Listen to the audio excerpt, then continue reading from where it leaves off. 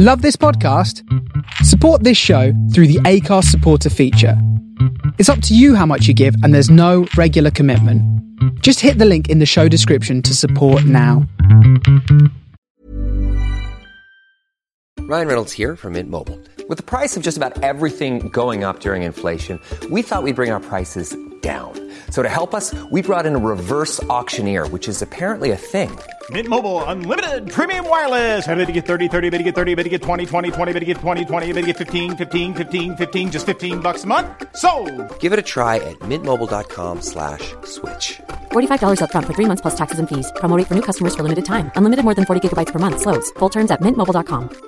Ready to pop the question? The jewelers at BlueNile.com have got sparkle down to a science with beautiful lab-grown diamonds worthy of your most brilliant moments. Their lab-grown diamonds are independently graded and guaranteed identical to natural diamonds, and they're ready to ship to your door. Go to BlueNile.com and use promo code LISTEN to get $50 off your purchase of $500 or more. That's code LISTEN at BlueNile.com for $50 off. BlueNile.com, code LISTEN. Welcome to Starship Sofa, part of the District of Wonders network, featuring Tales to Terrify and the all-new Far-Fetched Fables. Everyone has a story in the District of Wonders. Come and find yours.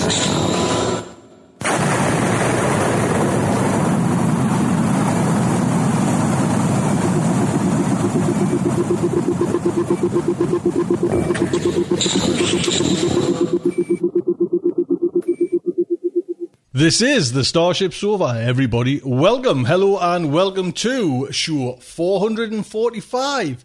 I'm your host, Tony C. Smith. Hello, everyone. I hope everyone is fine and dandy. Welcome to week 2 of our Translations special month. Got a great story coming up. I'll tell you what's coming in today's show. First up is that great story. It is Sense of Wonder 2.0 by Lauren Quisai, translated by Edward Garvin. Then we have Mr. J.J. Campanella, end of the month there, Science News. How cool is that? That is all coming in today's show. I do hope you will stick around and enjoy it.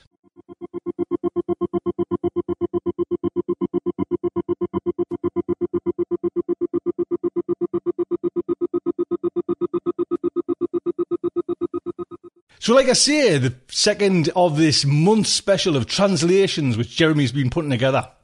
This story was originally written in French and has been translated into English. Like I say, it's called Sense of Wonder by Lauren Quisai. I hope that's, you know what I mean, knocking better it's not.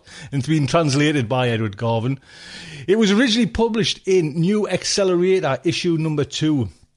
Based in Bordeaux, France, Lauren Quisai is the author of 6 novels for young adult readers. Most recently, Alison, a coming-of-age tale about superpowers and 90s music.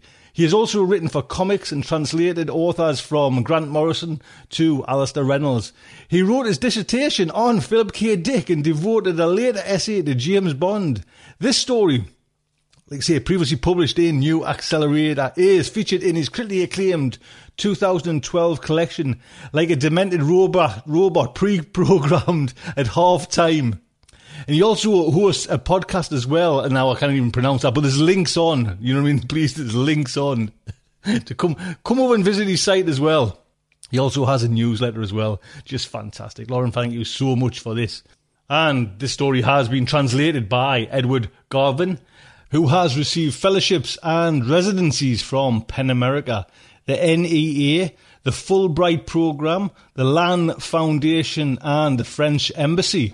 His work has won him the John Dyer Translation Prize and the Science Fiction and Fantasy Translation Award, and has been nominated for the French American Foundation and the Oxford Winefield Translation Prize. Well done, sir. Well done. Other publications have appeared in Fantasy and Science Fiction, Asimov, Pseudopod, Podcastle, the New York Times, Harper's, and World Literature Today. The translator of more than 200 graphic novels. Way to go. He is a contributing editor for comics at World Without Borders. Edward, what a star. Thank you so much. And Don't forget, this story is narrated by Rock Manor, who has been featured as a voice performer on podcasters such as No Sleep Podcast, Pseudopod, Tales to Terrify. He is the producer of Manor House, hosted by The Phantom Collector, the horror audio anthology series featured on both iTunes and YouTube. Producers of the Black Tapes podcast called Manor House. Top-notch and best-selling author Brian Keane says, Manor House is like Tales from the Crypt. It is really fucking cool. Which Rock thinks is really fucking cool. You can visit him at manorhouseshow.com. Way to go there, Rock. Thank you so much for this. Again, pop over. There's loads of links on there. Jeremy's got all the links kind of sorted out. If you anything, you know. So let's dive in. The Starship Sofa is very proud to present Sense of Wonder 2.0 by Laurent Kesey. Translated by Edward Gavin. I gave my skateboard one last kick and watched it roll across the porch. It came to a halt by the door, which stood ajar. I went inside the little house, leaving behind the stifling heat and a sleepy subdivision. Just another Wednesday afternoon. Anyone home? Inside, it was cool. AC, the air of modernity. As usual, the den looked like a tornado had just hit. Coke cans, plastic water bottles, pizza boxes, various food wrappers. I picked my way through toward Mark's room. A noise came from my left. A figure took shape, coming toward me. A nice figure. Oh, Alex, it's you. I thought I heard the door. It was Mark's mom, Michelle. Seeing her in her low-cut jeans and tight white t-shirt, I thought, I'd motorboat those tits. I'd pet that pussy. Michelle had been an Evian long enough to know how to take care of her body, so she didn't show her age. She must have gotten snatched up more than 20 years ago, when the offers just were starting. I'd been fantasizing about her ever since the first time I came over. How was it she still lived alone? It beat the hell out of me. Though virtue orgies she joined through her implant every night, I could picture those quite clearly. Oh, hey, Michelle. Just saying her name gave me a hard-on. What I wouldn't give to. Go ahead, Mark's in his room. 'Kay, thanks. I kept on toward the back of the house and my friend's lair. Wow! Wait, am I seeing things? What? What's the matter? Your shoes. How long have you... Right. So she didn't know. Mark hadn't told her. I turned around, proud, and looked down at the red logo on my sneakers. There I was, flying brand colors. It meant I'd signed a binding contract with the manufacturer.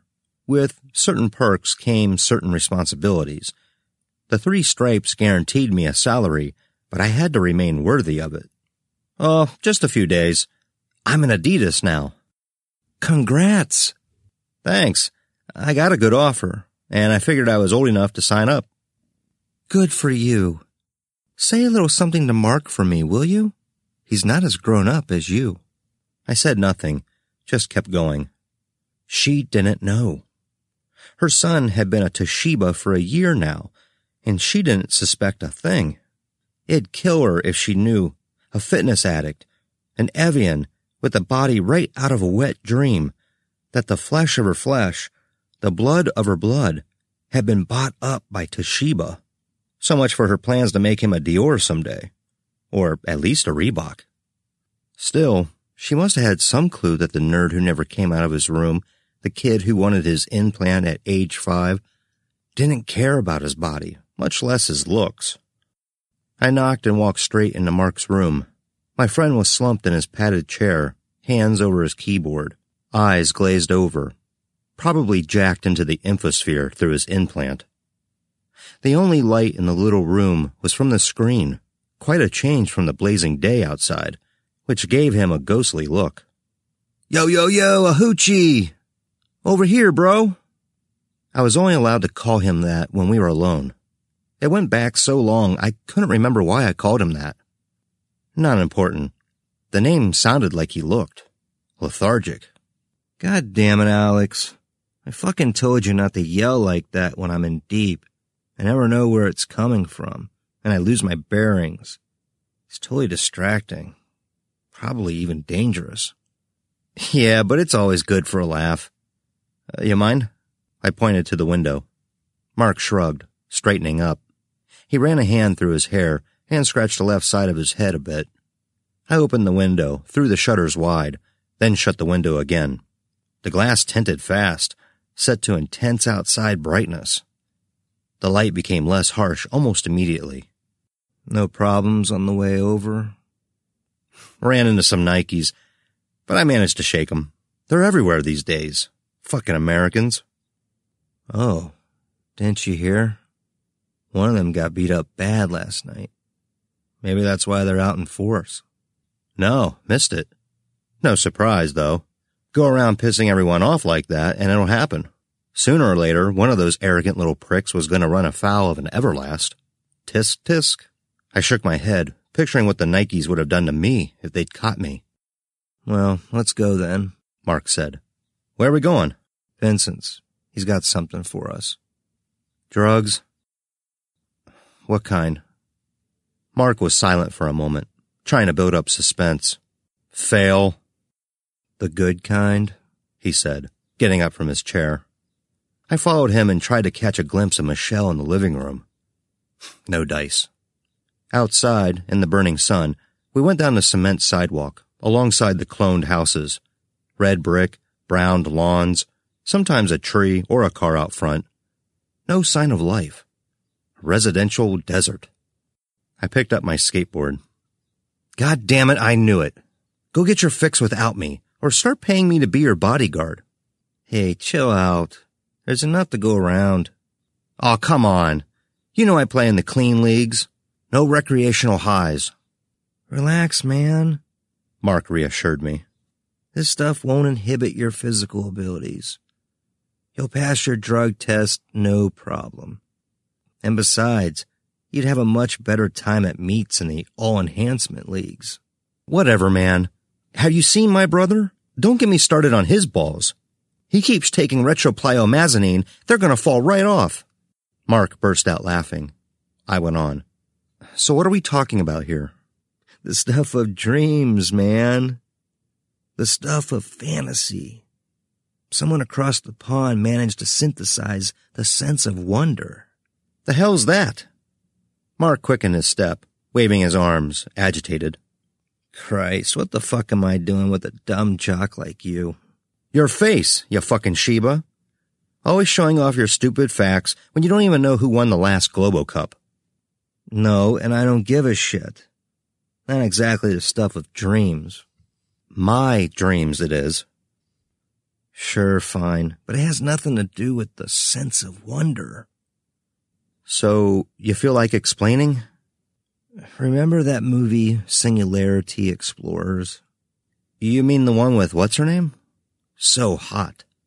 Yeah, that one. Well, remember how you felt when you found out at the end that these guys were watching them through the walls and still other guys were watching the watchers? Oh yeah, that was awesome. Kind of a dizzying feeling. I dropped my skateboard, stepped on it, and pushed off with my other foot to get a few yards ahead. The blue skateboard went well with the red logos on my Adidas.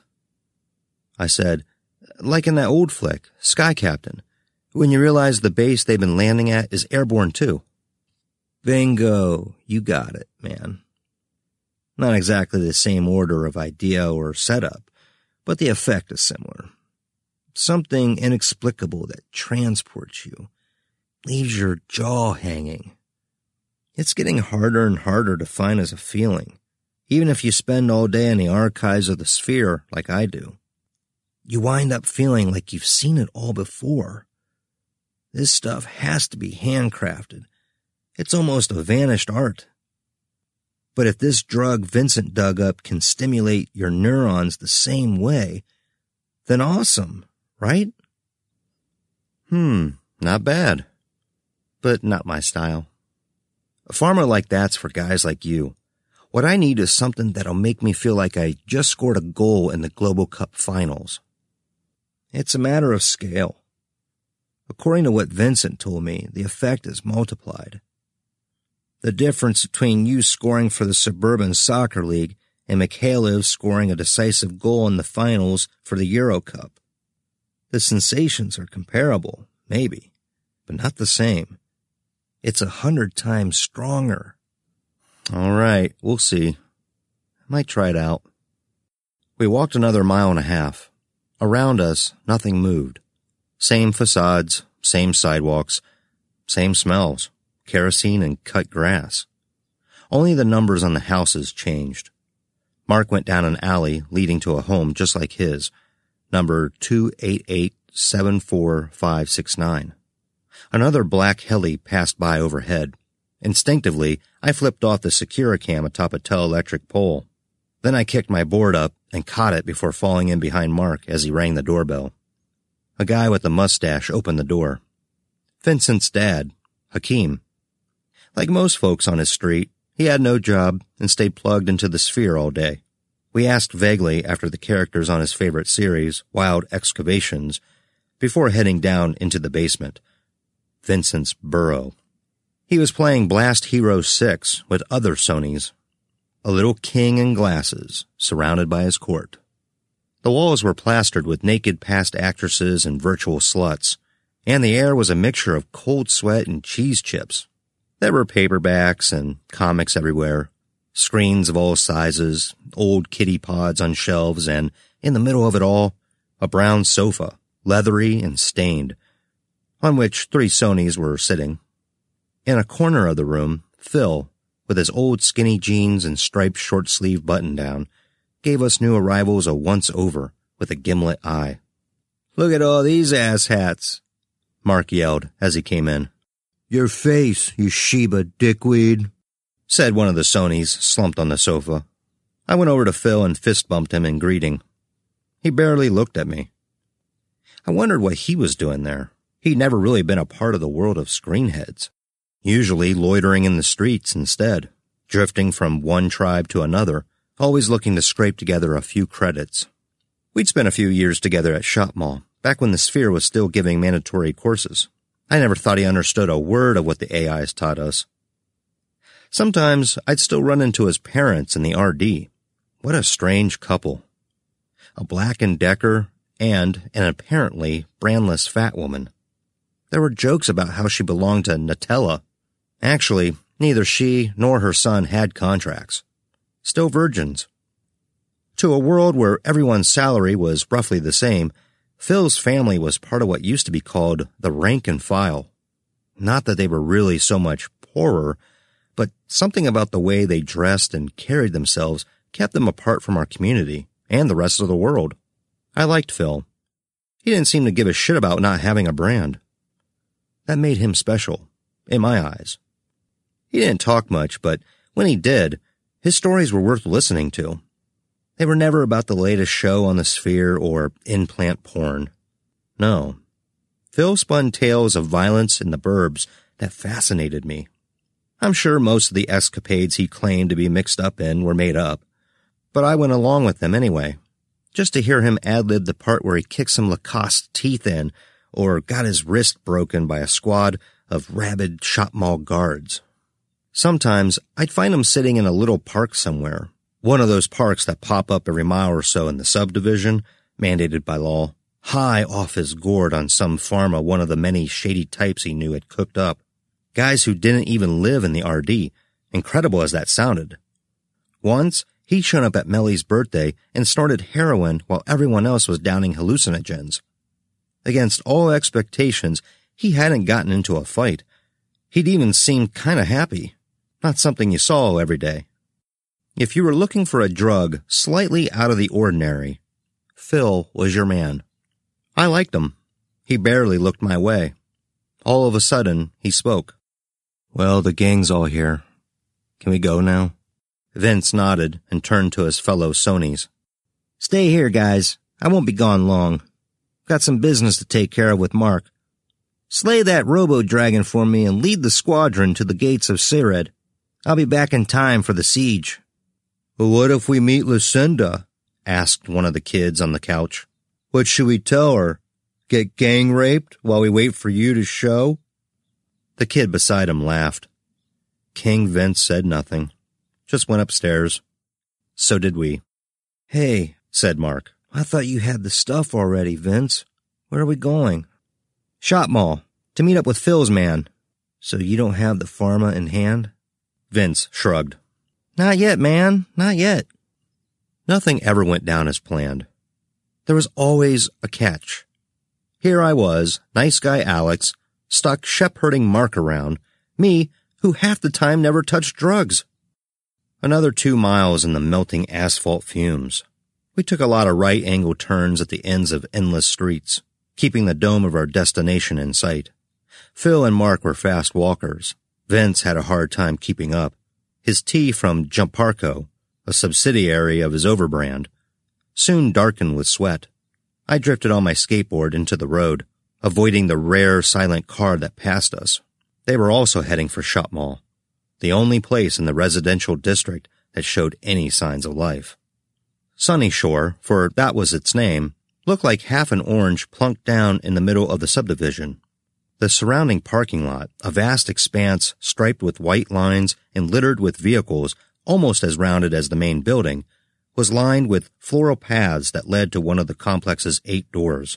Shop Mall always recalled those sketches of fortresses I'd seen in my father's books. I couldn't have said why, but that monster of aluminum and glass put me in mind of an impregnable stronghold, the last refuge of civilization. Sometimes I pictured it instead as a gigantic beached sea monster, all of us surrounding it like plankton. If we were ever attacked by aliens or zombies one day, I was sure the people of the RD would gather in Shop Mall. Like peasants in a medieval citadel, it was our womb, our mother ship, a place where the few among us with jobs could display their superiority to the masses, mere shoppers, consumers devoted to their brands. I'd never seen another mall except in the Sphere, but I knew every mall on the planet looked the same. We swarmed around them like parasites feeding on a fallen beast. Sometimes I feel like the district was stifling me, its heat, silence, and monotony. So I dove into the cool air of Sunny Shore, the only place where people my age looked alive. I'd just sit for hours watching girls go by, their skin tan with Shiseido bronze, their paper bags with ribbon handles, their skirts fluttering to the beat of Alex Mitchell, Michael Gaydrat, or some other purveyor of music. I zoned out on the fake white marble, or a store logo. And there, in the belly of the beast, I finally feel like I was at home, one with humanity as I knew it. God damn, but I loved Shop Mall. Our meet was set for the 8th floor of the West Side, in front of the Ubusk boutique, with a Michelin, one of those clods who still tinkered with gasoline cars. He was about 30 and seemed to know Phil well. A whispered conference, and then we fell in step behind the retro-mod mechanic, who led us down an escalator, then a glass elevator, and finally out the exit, through a long parade of stores for shoes, grub, decor, implants while you wait, sex toys, BD games, perfume, glasses, jewelry, phones for people who couldn't afford implants, cigars, antiques, old movies, prefab houses, cars, DNA testing, spheres, prostheses, underwear, pants, shirts, slut skirts, moose knucklers, sporting goods, flowers, life insurance, pets, nails, wigs, diginovels, watches. Everything that could be bought was gathered under the roof of this temple, and the consumers themselves were also for sale.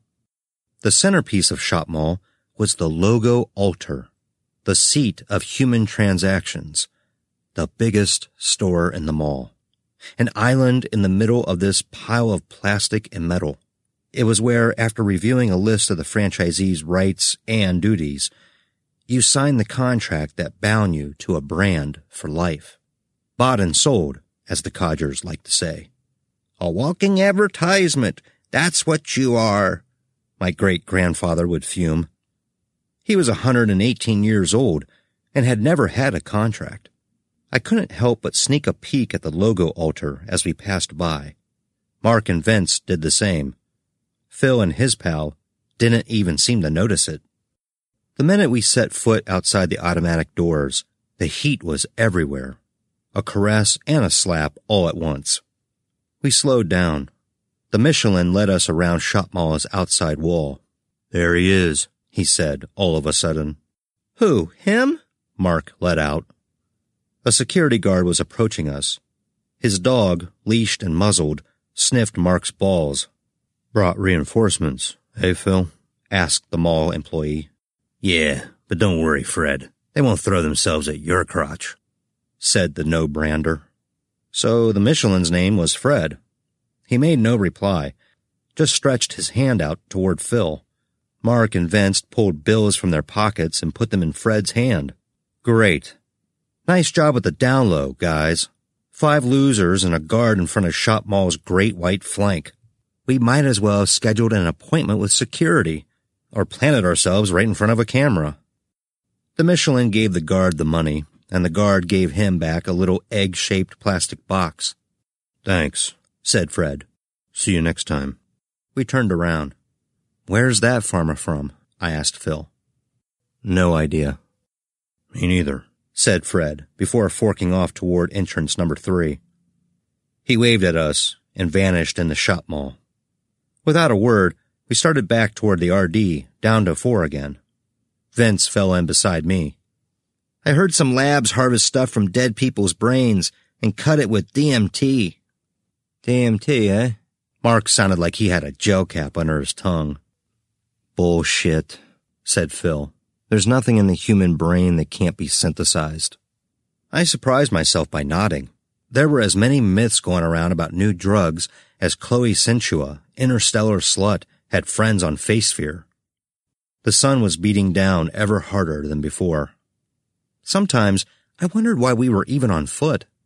Fine, so most guys our age walked, just to show off their brands, show people in the RD who their friends were, and above all, to avoid taking the bus, that abomination roaming our streets, transporting those who couldn't drive. Anyone who boarded a bus was forever marked by all the widows with their sagging flesh who went from one air-conditioned area to another, looking like mummies. But shit, when it was as hot out as today, our tribal snobberies began to look kinda dumb. We turned left at the corner of Sweetwater Way. We had a little under a mile left to Vince's place. Phil was listing substances the brain put out that were synthesized as drugs you could easily find on the market. I wasn't really listening, but when he said, "Dudes, time to turn around," I looked up from the sidewalk. A gang of guys was running toward us, 10 or so. I made out masks on their foreheads and 3 baseball bats. No point figuring our chances. Pushing off the asphalt, I shot off in the other direction. Meanwhile, Mark was shouting something like, "Shit, shit, shit, shit, not today." I wanted to tell him to shut up and run, but made do with just taking my own advice. In no time at all, Phil and I were leading the pack, Vince lagging behind. I yelled back at him he'd never make it.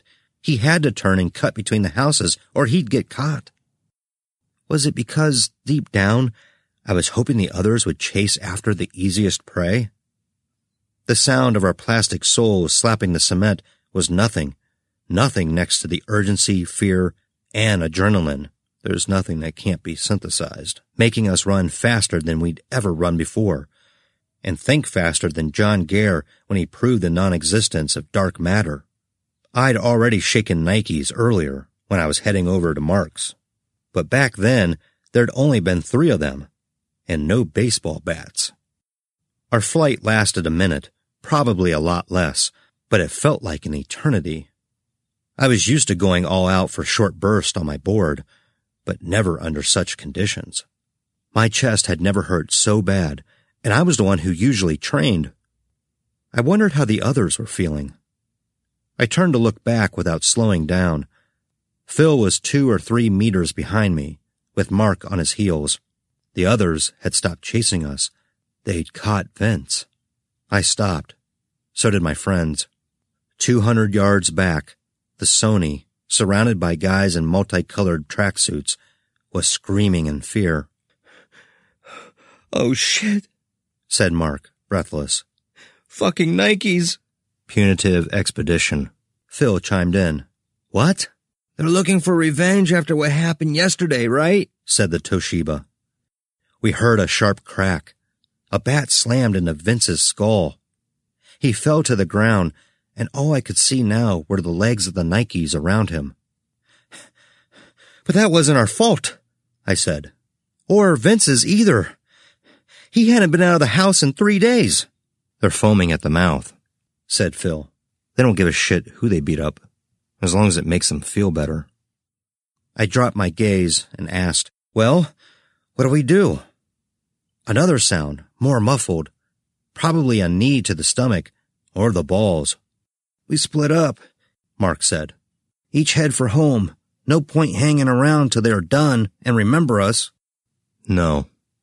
Phil had never sounded so determined. "I'm going back," he said. "Scram if you want. I have to try something, or they'll cave his head in." He left, heading for the group. I stayed there, wondering what to do.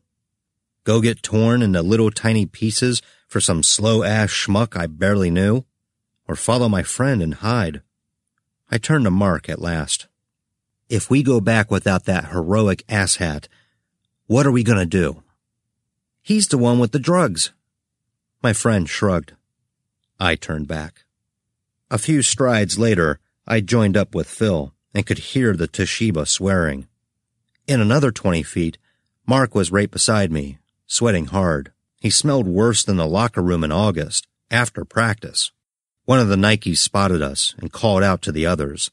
They stepped aside, revealing a gory and unmoving mass. Vince. A big blonde guy with long hair and a face like Jonah Farr gave him one last kick before turning around. It was like we were at a sporting event. All these assholes were wearing masks with athletes' faces, which made them look like robbers instead. Hello, Steve Pickering, Chuck Tyler, and Francis Champs. And their molded rubber smiles seemed to mock their latest victim, lying at their feet. That was what we'd look like in a few minutes. I hoped the Securicams had already sent out a distress call, or a few good citizens with front row seats behind a living room window had notified the guards. But even if they had, no one could get here in time. There were 3 of us and 10 of them. My near future was looking a lot like Vince's.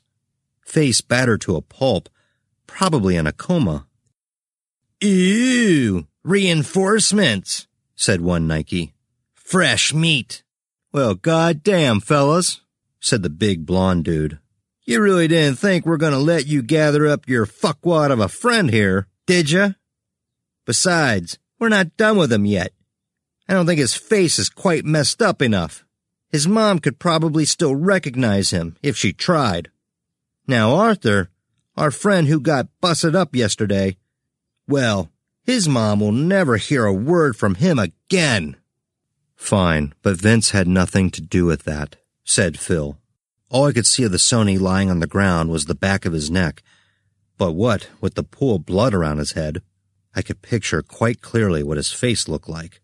"Sure, maybe not him," said the blonde, "but how about you?" "I've never seen your buddy Arthur in my life," Phil maintained. "We've got no beef with you. I'm not the kind of guy who'd attack a guy like you." "Oh, yeah?" the blonde yelled, clearly heading the pack. "How about this asshole, then? He got a beef with us?" He was clearly talking about me. What could I say to something like that? That I loved Nike but had gone with Adidas because Nike hadn't wanted me? No, I fucking hated those assholes and their American products. If there were 10 of us and 3 of them, I'd have loved pulverizing those shitty little athletes all hopped up on Korean steroids. But as it was, they were the ones holding the bats. Better off shutting up and playing for time. I had nothing to do with the attack on your friend. Hell, you know that. You think we fucking give a damn? He was a short Nike with a shaved head. His nose broke before he could finish his sentence. Phil had just given him a headbutt worthy of the final monster in Out of the Dark 4.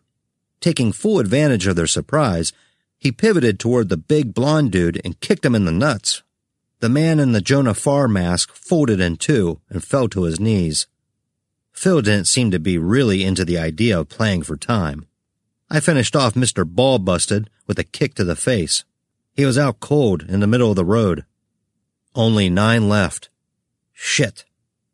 Phil ducked a bat. He followed up with a fist to the belly of his attacker, who dropped his weapon. I bent to pick it up and managed to, just before catching a boot to the ribs. I hit the ground rolling and came right back up. 2 shitheels were coming at me. The threat of the bat stopped them cold. Out of the corner of my eye, I saw Phil explode on Nike's chin with his knee. Behind us, Mark was still hanging back. God damn it, Ahuchi! What the fuck you doing? Waiting for them to stomp us to pieces? It was the first time I called my friend his nickname in front of other people. Just then, I had other things on my mind besides how sensitive he was. I dodged a kick and swung my bat feebly through the air. With their expressionless rubber masks, our enemies looked like malfunctioning machines deserted by their primary programming. Suddenly, I realized I was a character from one of Phil's stories. If we got out of this, it would become one of the stories he told, exaggerating our feats and the number of attackers, like the dozens of other stories, made up or not, that I'd heard him tell before. But at that moment, off to my right, he'd just taken a fist to the face. He came back with an uppercut that missed its mark by a bit. The Nikes had figured out he was the biggest threat. 3 of them went after him. Another one came at me, bat raised. I parried, and the 2 wooden weapons banged together. Then an Ash Bryant, all smiles, laid into me. He grabbed my shoulders and took me down. On the ground, I saw a heel miss my nose by inches. It was a miracle. I tried to get up, but this time the Nike hit home. I felt like my back had just shattered. I took several kicks, one to the stomach, another just below, and third to my leg. I lost track before the last one, probably my face. I fell back on the asphalt, gagging, breathless, in terrible pain. I didn't want to fight anymore. Not one bit. I knew if I stayed there, unmoving, they'd take me to pieces. It wouldn't stop till I looked like Vince. But I had nothing left. It was over. The blows were about to rain down. A few shouts reached my ears. Phil and Mark were about to get it too. I shielded my head with my arms, the bare minimum. But nothing happened. Then I heard the helicopter getting closer. I couldn't believe it. The goddamn cavalry. I opened my eyes. The Nikes had disappeared. Fear is a good motivator. They tore off faster than Phineas Gross's dad when his girlfriend told him she was pregnant. Mark stuck out a hand to help me up. His lip was split and swollen. The heli's loudspeaker kept spitting out articles of the law our aggressors had violated, promising them the direst tortures. As usual, they scattered to the far corners of the RD, and the heli would only chase down one who'd take the rap for the rest. On my feet again, I spit out something that hadn't previously been in my mouth. A tooth. An incisor. Like my insurance covered that. Phil got up painfully. His nose was broken and his left eye shut. He tried to speak, but an ambulance siren drowned out his words. Whatever good citizen had notified security had done his job well. I walked over to Vince. His face, swollen and bloody, made him look like the horror movie version of my neighbor Michael's sister. Disgusting. 2 rescue workers and a man in scrubs with a stethoscope around his neck emerged from the ambulance and examined the Sony. The doctor checked his pupils, then cradled Vince's head in his hands for a moment before ordering the others to carry him into the vehicle. "Is he covered?" the doctor asked me. No idea. He stared off into the distance, thinking for a few seconds, then said, "We're taking him to a Class 4 hospital. Tell his parents to contact us if they have better insurance. A Class 4 ICU leaves a lot to be desired." "Okay. Anyone else who wants medical care can come along." I glanced at Phil, who shook his head. The rescue workers loaded Vince into the ambulance, and the vehicle hurtled off, an interlude of light and noise crossing the quiet RD. "Shit," Mark tossed out there. "Yeah," Phil replied. I switched on my implant and passed the news on to Vince's dad, Hakeem. The communique lasted only a few seconds. I had no explanation for him. These kinds of dust-ups happened every week in the district. Competition was getting fiercer, and the brands were even starting to make the incidents a talking point. We'd just been unlucky, was all. Soon, signing a contract would be like joining a gang. We drifted off. My left leg hurt every time I put weight on it. We reached a park and I asked for a timeout. I sat down on a bench by a little regulation green space. Phil and Mark sat down to either side of me. "Where's it hurt?" asked the Toshiba. "My thigh. It's weird. I can't feel anything where I'm missing a tooth." "Just wait," said Phil. "It'll come." He pulled the little egg-shaped box from his pocket and took out 3 gel caps, which he palmed. I'd almost forgotten we'd gone to Shop Mall for a drug deal. If I were smarter, I'd be pissed at Mark for dragging me into his bullshit. "You think this is a good time?" Phil turned and stared right at me. "Trust me, there won't be a better one." All I wanted was to believe him. The pharma didn't taste like anything at all. The manufacturer hadn't even bothered to give it a flavor. So sure of themselves. What was the sense of wonder really worth? I waited for several minutes. I fixated on a blade of grass. No one spoke. Something was going to happen. A miniature man, teeny and lost in the lawn, was the first to show up. Early wonder. Then, right away, a giant woman, 50 feet tall, from what I gathered, took his place. And the rest followed full tilt. Attack ships on fire off the shoulder of Orion. Joe Chip on a 50-cent piece. Friendly aliens who looked like the devil. To serve man, it's a cookbook. That's no moon. It's a space station. 88 miles per hour. Tem has already been forgotten. Humans are fuel for machines. Flying car. Origami unicorn. I am an android. The day of the great shout. I dream that I have a name. Jetpack. It's a bird. It's a plane. The grasshopper lies heavy. My mind is going. I can feel it. John Connor is the leader of the resistance. The Statue of Liberty on the beach. And I weep for humanity. I am legend. The end was brutal. I opened my eyes. I don't remember closing them, and found myself in the park, still sitting on the bench, with the same pain in my thigh. A few images of black holes or space battles were still floating through my mind, but everything was already over. I couldn't have said how long it lasted, but it was awesome. Amazing. That dizzying feeling. To my right, Mark had hid his face in his hands and was sobbing. "What's wrong? Didn't you like it?" "Look around you," he shot back aggressively. "Look where we are, where we're living, what we're doing." He was quiet for a few minutes, then sniffled and went on. "What I saw was wonderful, and we should have been there. Been part of that world. Sky, space, dream." "I know what you mean," said Phil. "I know that feeling." Their come-down had been more brutal than mine, but they were probably right. "They stole our future," Mark spat. I got up and turned toward the street. Asphalt. Houses. All the same and in a row.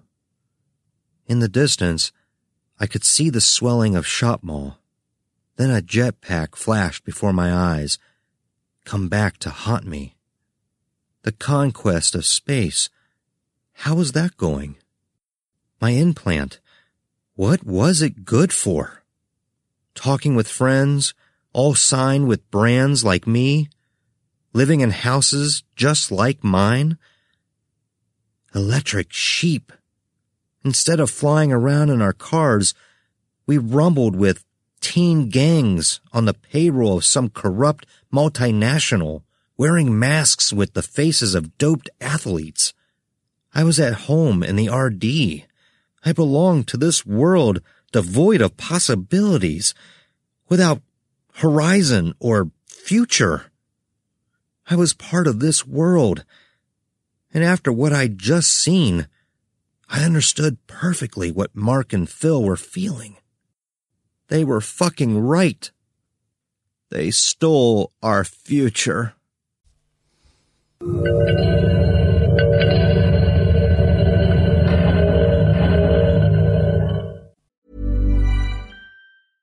Hey, I'm Ryan Reynolds. At Mint Mobile, we like to do the opposite of what Big Wireless does. They charge you a lot, we charge you a little. So naturally, when they announced they'd be raising their prices due to inflation, we decided to deflate our prices due to not hating you.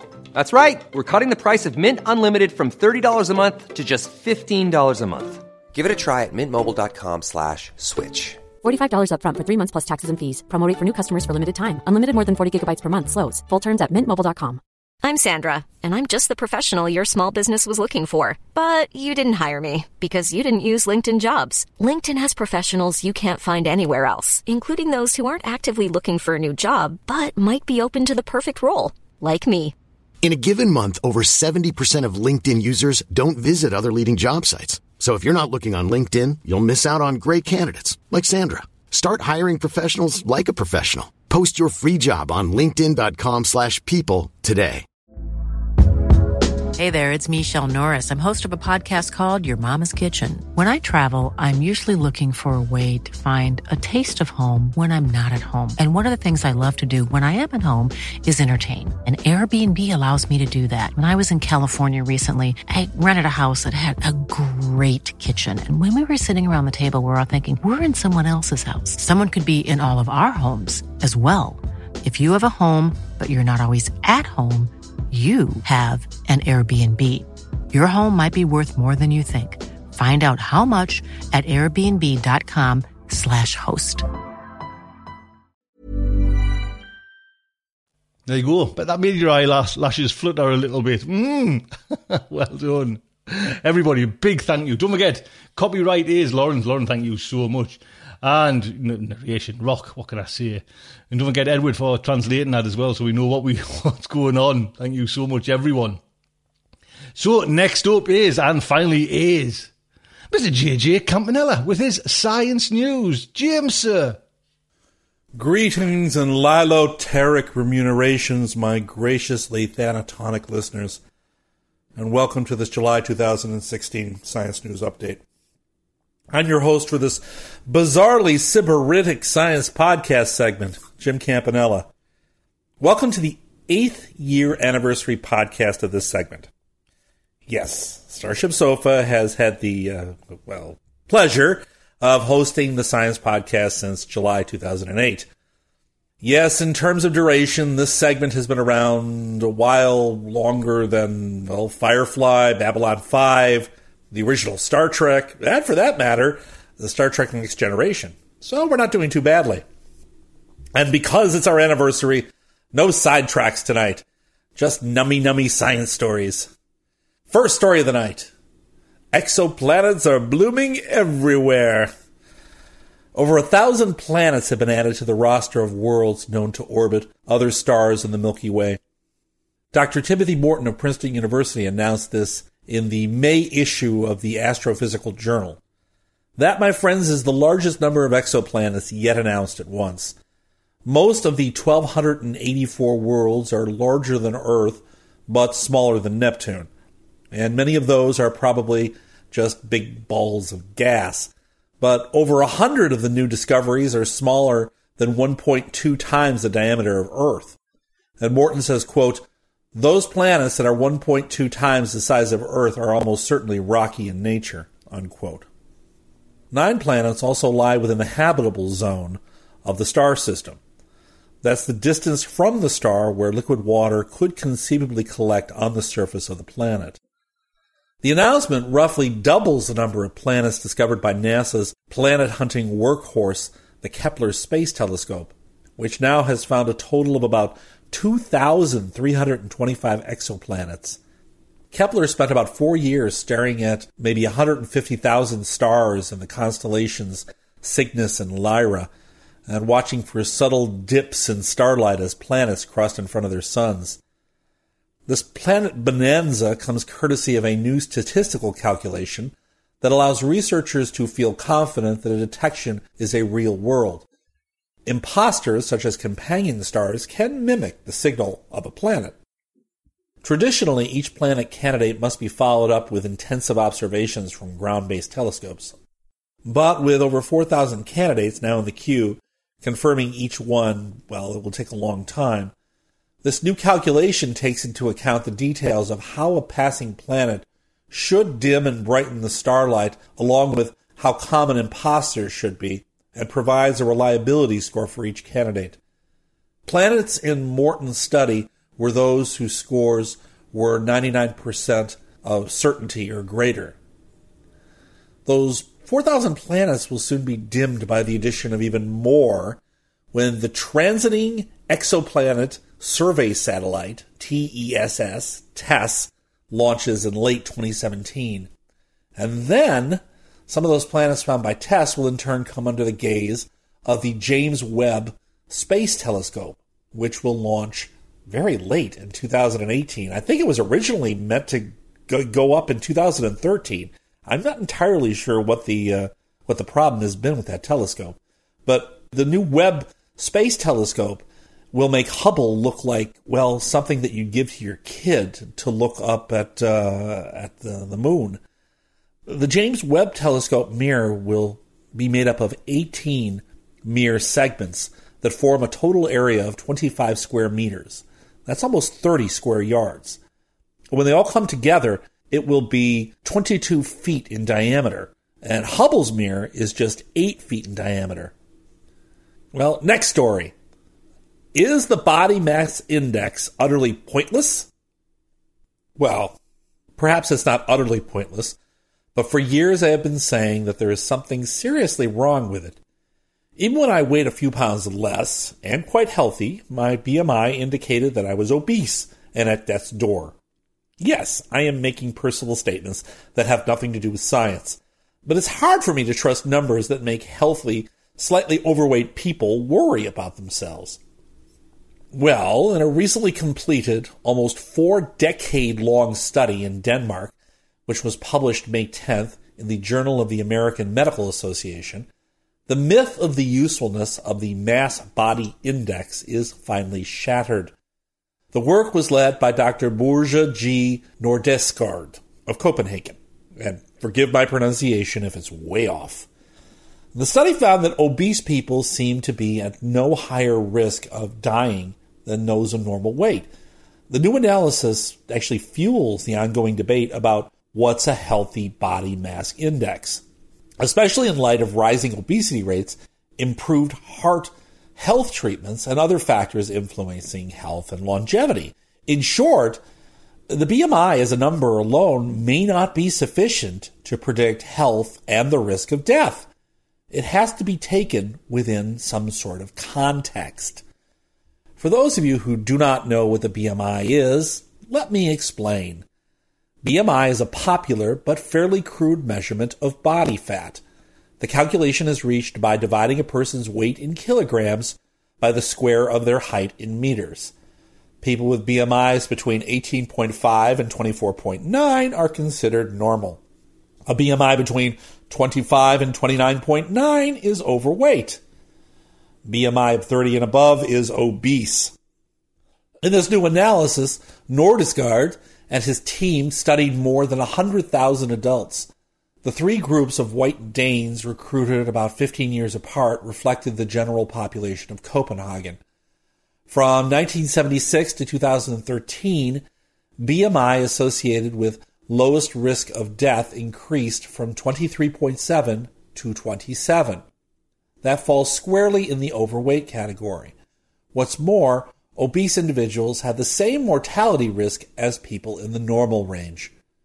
That trend held even when researchers took into account potentially confounding factors such as age, sex, smoking, and even a history of cardiovascular disease and cancer. Nordisgaard says, quote, "Do not misinterpret our study to mean you can eat as much as you like. This is not what our findings suggest. Rather, the results indicate that people who are moderately overweight might not need to worry as much as they had in the past. So now maybe you can be overweight if you have high blood pressure and cholesterol treated, whereas in the past they would have been deadly," unquote. Part of the problem with this study, as you may have noticed, is that it's unclear whether the results apply to other ethnic groups.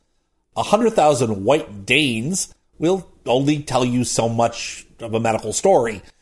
A substantial fraction of Asians, for example, develop type 2 diabetes and heart disease despite having BMIs lower than the existing cutoff point for being overweight. As I've insisted for years, though, the findings of this study underscore the idea that a person's BMI does not tell the whole story. While this measure is good for comparing populations, it is not as useful for evaluating individuals and their risk for disease and death. So, take that, BMI. Next story. You may remember a couple of months ago I reported that someone had figured out how to hack 3D printers by recording them as they printed. This next story is very similar, and it's seriously disconcerting to anybody in computer security. So, what is the ultimate in computer security? How can you guarantee that no one can hack your computer? Simple. You air gap it. What does that mean? It means that the computer has no connection to any other computer, no Wi-Fi, no hard lines, nothing. No internet. That seems safe. Unless you physically interact with the computer in the room, you won't be able to hack it. Right? Well, apparently that's not the case anymore. In the past 2 years, a group of researchers in Israel have become highly adept at stealing data from air-gapped computers. Mordecai Guri, manager of research and development at Cybersecurity Research Center at Ben-Gurion University, and his colleagues at the lab have previously designed 3 attacks that use various methods for extracting data from air-gapped machines. These methods have involved radio waves, electromagnetic waves, and the GSM network, and even heat emitted by the computers. Guri's lab team now describes their new exfiltration method in a paper submitted to the journal Wired. The title of the paper is Fansmitter, Acoustic Data Exfiltration from Speakerless Air-Gapped Computers. Yes, Guri has figured out a way to undermine air-gapped systems using little more than the sound emitted by the cooling fans inside computers. Although the technique can only be used to steal a limited amount of data, it's sufficient to siphon off encryption keys and lists of usernames and passwords, even small amounts of keylogging histories and parts of documents. And it can be done from maybe 25, 30 feet away. The researchers have so far been able to siphon encryption keys and passwords at a rate of about 15 to 20 bits per minute. And that's about 1,200 bits per hour. But they're working on methods to accelerate that data extraction. Guri states, quote, "We found that if we use 2 fans concurrently in the same machine, the CPU and the chassis fan, we can double the transmission rates, and we are working on more techniques to accelerate it and make it much faster."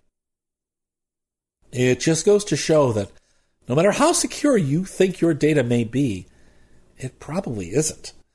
And also, if somebody really wants to hack your system, they will figure out a way of doing it.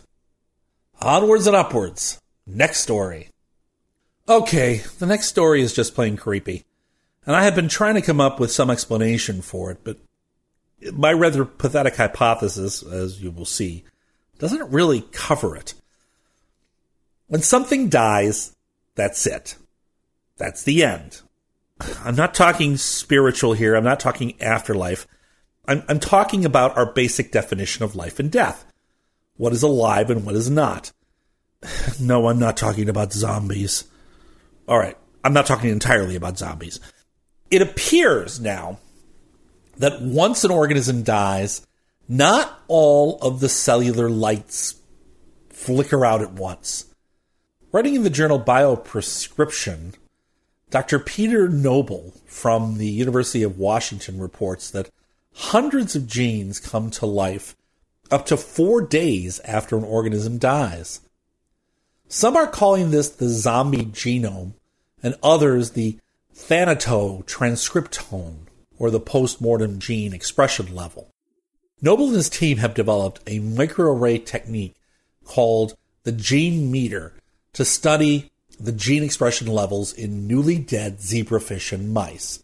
You may remember from previous podcasts that microarray profiles can look at the expression of thousands of genes being turned on and off at once, and that they are arrayed on special glass in special plastic chips.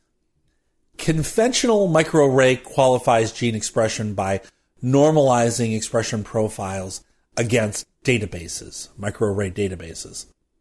The new gene meter calibrates the microarray probes in a dilution series, allowing a researcher to match the expression patterns to get a magnified range of expression profiles, like the death transcriptome. Noble says, quote, "It's like calibrating a pH meter," unquote. Using this technique, the team found that hundreds of genes are active following death, some showing expression within half an hour, others turning on 24, 48, even 96 hours later. These late-expressing genes were involved in stress, immunity, inflammation, apoptosis, transport, development, epigenetic regulation, and even cancer. Because new molecules are synthesized so long after death, the authors suggest that cells maintain sufficient energy and resources for self-organizing processes to go on for quite a while. Noble says, quote, "We presume to understand the major biosynthetic and metabolic pathways. So when a system is shutting down, the shutdown has to be predictable in the light of those known pathways," unquote. The technique and the results may eventually prove useful for forensic scientists who need to determine time of death, but also it shows potential for testing the quality of organ transplants and exploring donor rejection rates or cancer incidence in recipients. Frankly, I wonder whether turning those zombie genes on isn't done by pathogens resident in the human body. Maybe viruses and fungi and bacteria are all activating those genes in order to help degrade the body. Maybe the processes are not so much shutting things down as getting everything prepared to be made back into mulch. All right, it's just a thought. Yes, it's a gross thought, but still a thought. I told you it was a pretty lame idea. The next story is one that will make Woody Harrelson and Kevin Smith say, "I told you so." Why? Well, as much as we as a society denigrate pot smoking as being a nasty illegal habit, it may have some serious benefits. By the way, I spent a couple of weeks in Oregon last month visiting in-laws, and I wondered from time to time whether I hadn't entered the twilight zone. Oregon is among states here in the U.S. that have legalized marijuana smoking for personal, non-medical use. I saw huge billboards advertising various marijuana brands like they were beer or cigarettes. Seriously, I was wondering whether I wasn't on a parallel Earth. I had to keep explaining to my kids what this was about. At any rate, health benefits to pot? Maybe. In a new study at the Salk Institute for Biological Studies in California, Dr. David Schubert and his group found that tetrahydrocannabinol, THC, the active compound in marijuana, appears to remove toxic buildups of amyloid beta protein in the brain. Those are the brain plaques which are linked with the progression of Alzheimer's disease. Yes, that is amazing if it turns out to be true. Schubert says in a press release, quote, although other studies have offered evidence that cannabinoids might be neuroprotective against the symptoms of Alzheimer's, we believe our study is the first to demonstrate that cannabinoids affect both inflammation and amyloid beta accumulation in nerve cells, unquote. Schubert's research came out this month in the journal Aging and Mechanisms of Disease. His team tested THC's effect on human neurons that were grown in the lab to mimic the effects of Alzheimer's disease.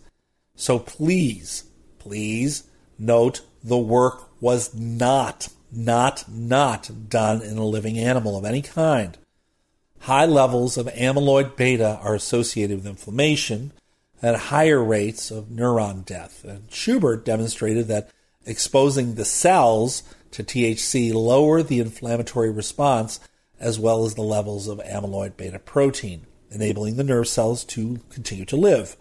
Schubert says, quote, inflammation within the brain is a major component of the damage associated with Alzheimer's disease, but it has always been assumed that this response was coming from immune-like cells in the brain and not the nerve cells themselves.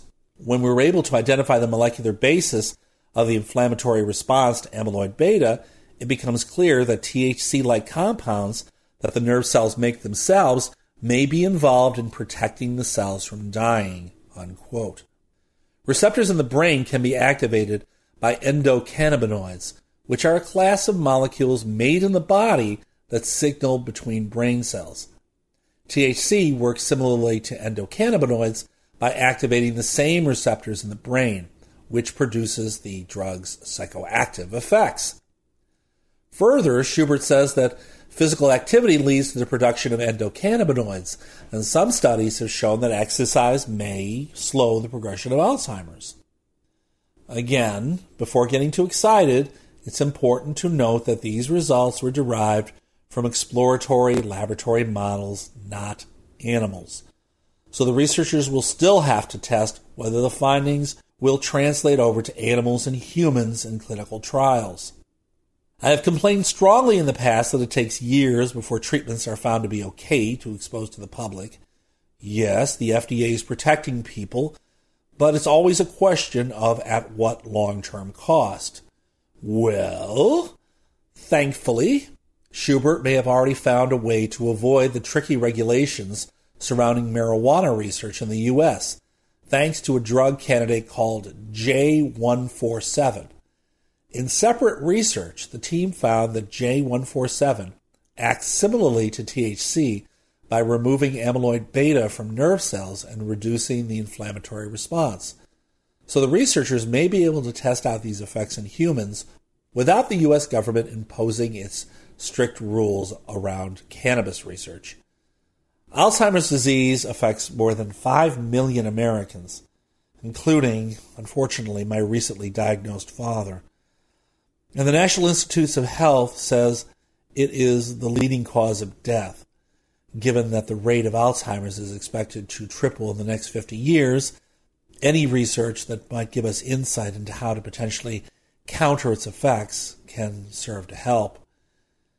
In the meantime, well, if you live in Oregon, California, or the Netherlands, well, you know what to do. Next story. If you're a ginger, be careful in the sun. Okay, I can hear thousands of redheads out there saying, duh, Campanella, we knew that. Bear with me, though. As redheads all know, for years, there has been an association between red hair and the increased risk of skin cancer.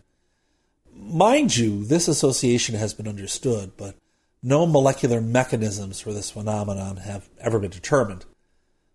Dr. David Adams of the Wellcome Trust Sanger Institute and the University of Leeds has finally found the cause of this relationship. His group reports on the research this month in the journal Nature Communications. Adams found that gene variants associated with red hair, pale skin, and freckles are linked to a higher number of genetic mutations in skin cancers. The burden of mutations associated with these variants are comparable to an extra 21 years of sun exposure in people without that variant. Adams said, quote, "It has been known for a while that a person with red hair has an increased likelihood of developing skin cancer, but this is the first time that the gene has been shown to be associated with skin cancers and more mutations. Unexpectedly, we also show that people with only a single copy of the gene variant still have a much higher number of tumor mutations than the rest of the population. This is one of the first examples of a common genetic profile having a substantial impact on a cancer genome, and it could help identify people at higher risk of developing skin cancer," unquote. Redheads compose about 2% of the world's population, and many carry variant copies of the MC1R gene, and that affects the type of melanin they produce, leading to red hair, freckles, pale skin, and a tendency to burn in the sun. While many individuals with red hair contain 2 copies of the variant MRC1 gene, investigators in this new study found that even a single copy of a red hair-associated MCR1 gene variant increased the number of mutations in melanoma skin cancer. Moreover, many non-red-haired people carry these common variants, and the study shows that everyone needs to be careful about sun exposure. Adams analyzed publicly available datasets of tumor DNA sequences collected from more than 400 people. They found an average of 42% more sun-associated mutations in tumors from people carrying the gene variant. Adams continues with, "This is the first study to look at how the inherited MCR1 gene affects the number of spontaneous mutations in skin cancers and has significant implications for understanding how skin cancers form. It has only been possible due to the large-scale data available. The tumors were sequenced in the U.S. from patients all over the world, and the data was made freely accessible to all researchers. This important research explains why red-haired people have to be so careful about covering up in the strong sun," unquote. The current study suggests that the MCR1 gene variant not only increased the number of spontaneous mutations caused by UV light, but also raised the level of other mutations in tumors. This suggests that biological processes exist for cancer development in people with the MCR1 variation that are not solely related to just ultraviolet light. Now, my wife is a heterozygote for recessive red hair genes. Her dad had red hair, and she has red highlights in her brown hair, and she has the classic pale pigmentation and freckles of a redhead. Since she is a heterozygote, she is a carrier for at least one of the mutant variant MC1R genes. I know she burns in the sun like an egg on a Phoenix sidewalk and has already known for years that she needs at least an SPF 20 or better to avoid burns. Last story of the night. Okay, when I first read this, it made me say, whoa. And this is because we often think we know how the world works. We think we know how evolution works. We think we know where we came from. We think we know where we're going. And it appears that we don't. Dr. David Enhard of Stanford University has just published a paper in the journal eLife that basically says that 30% of all protein adaptations since humans diverged from chimps have been driven by viruses. Enhard says, quote, "When you have a pandemic or an epidemic at some point in evolution, the population that's targeted by the virus either adapts or goes extinct. We knew that, but what really surprised us is the strength and clarity of the pattern we found. This is the first time that viruses have been shown to have such a strong impact on adaptation, unquote. As we've discussed in previous science podcasts, proteins are the business end of our genetic code. They perform a vast array of functions that keep our cells going. By revealing how small tweaks in protein shape and composition have helped humans, and other mammals for that matter, respond to viruses, Enard's new study could help researchers find new therapeutic leads against today's viral threats.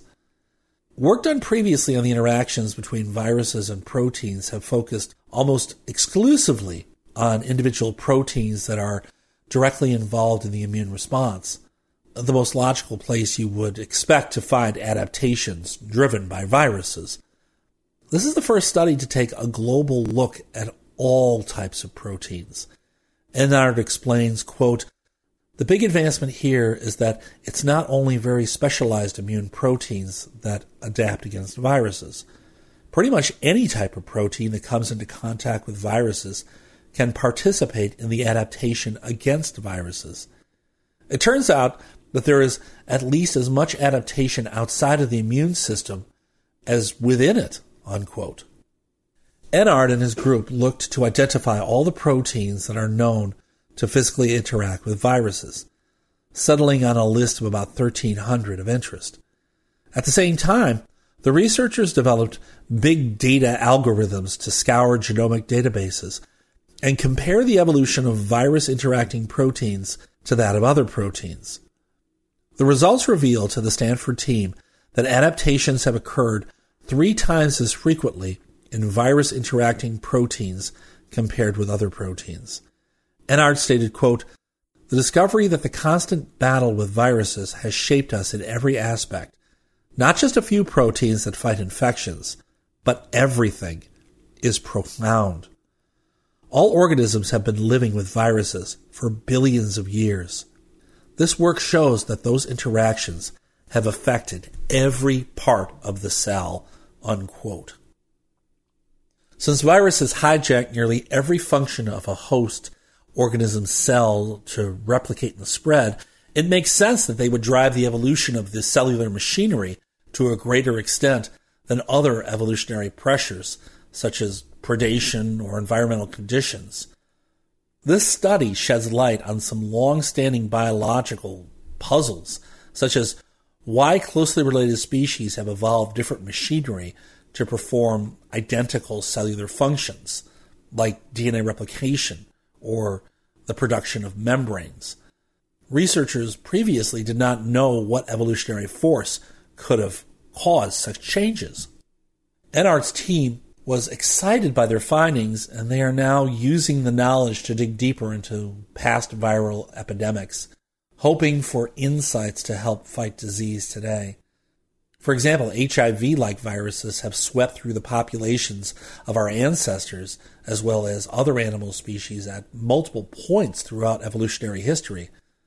Looking at the effects of such viruses on distinct populations could yield a new understanding of our constant war with the viruses. All right, let me get up on my soapbox for just a second to annoy the hell out of some of you. I'm a Roman Catholic and a scientist. And yes, I believe in evolution. The Catholic Church has accepted evolution, unlike many Protestant churches, as a mysterious natural phenomenon that has reflected the mind of God for billions of years. Catholic Christians cannot simply accept the universe was made simplistically by fiat 6,000 years ago. That's a foolish cop-out that ignores the truth of science and the world around us. God is more complicated than we can ever imagine in a million years.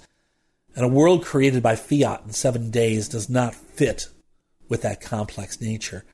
What am I getting at? For years, I have pissed and moaned about viruses. Forgive the vulgarity, but it describes my feelings fairly closely. Every time I got sick with flu, or my kids got sick, or we even got a head cold, or I got a head cold, I complained. What was the point? And then it got worse. When someone I knew even vaguely came down with HIV, I cursed. What was the point? I screamed silently. Why? Where did viruses come into creation? Why did they exist in a universe created by God where all things seem to have a purpose? I mean, there are good bacteria. There are bacteria that benefit humans and animals, that help us with yogurt and tofu and pickles. But there are no good viruses. There are viruses that are more harmful or less harmful, but no good viruses. Ladies and gentlemen, I give you tonight a reason for viruses to exist. Yes, I am going out on a limb by talking about teleology.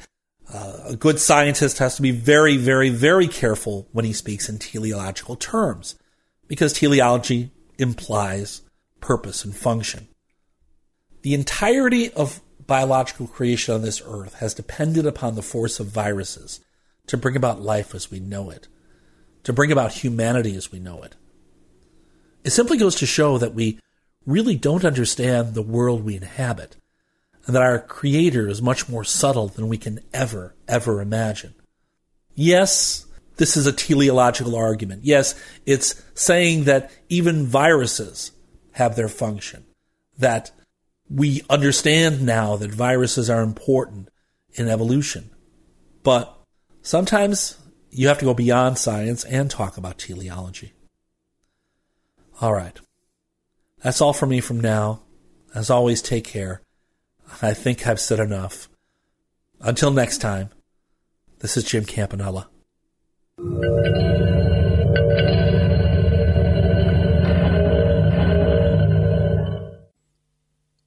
Marvellous. What can I say? Jim, thank you very much. Oh, there we go. That is show 445 put to bed. I hope you enjoyed it. Again, this is the second of our translation specials. 2 more to go. Do you know what I mean? It's just fantastic. Jeremy, thank you so much. Everyone, thank you again for kind of helping out and making this show what it is. Until next time, just like to say, good night from me.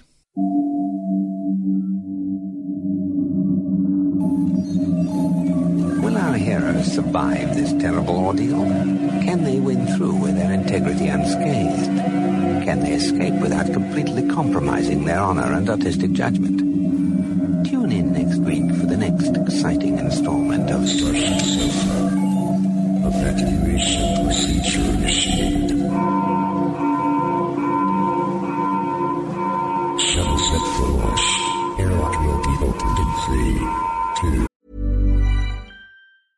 Even when we're on a budget, we still deserve nice things. Quince is a place to scoop up stunning high-end goods for 50 to 80% less than similar brands.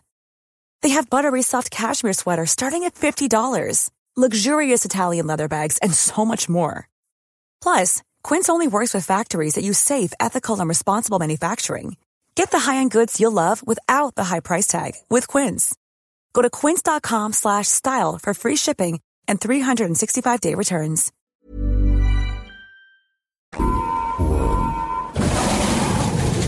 This presentation has been brought to you by the District of Wonders Network, dedicated to podcasting the finest genre fiction. You can learn more about the District of Wonders and their many literary productions at their website, www.districtofwonders.com. Thank you for listening.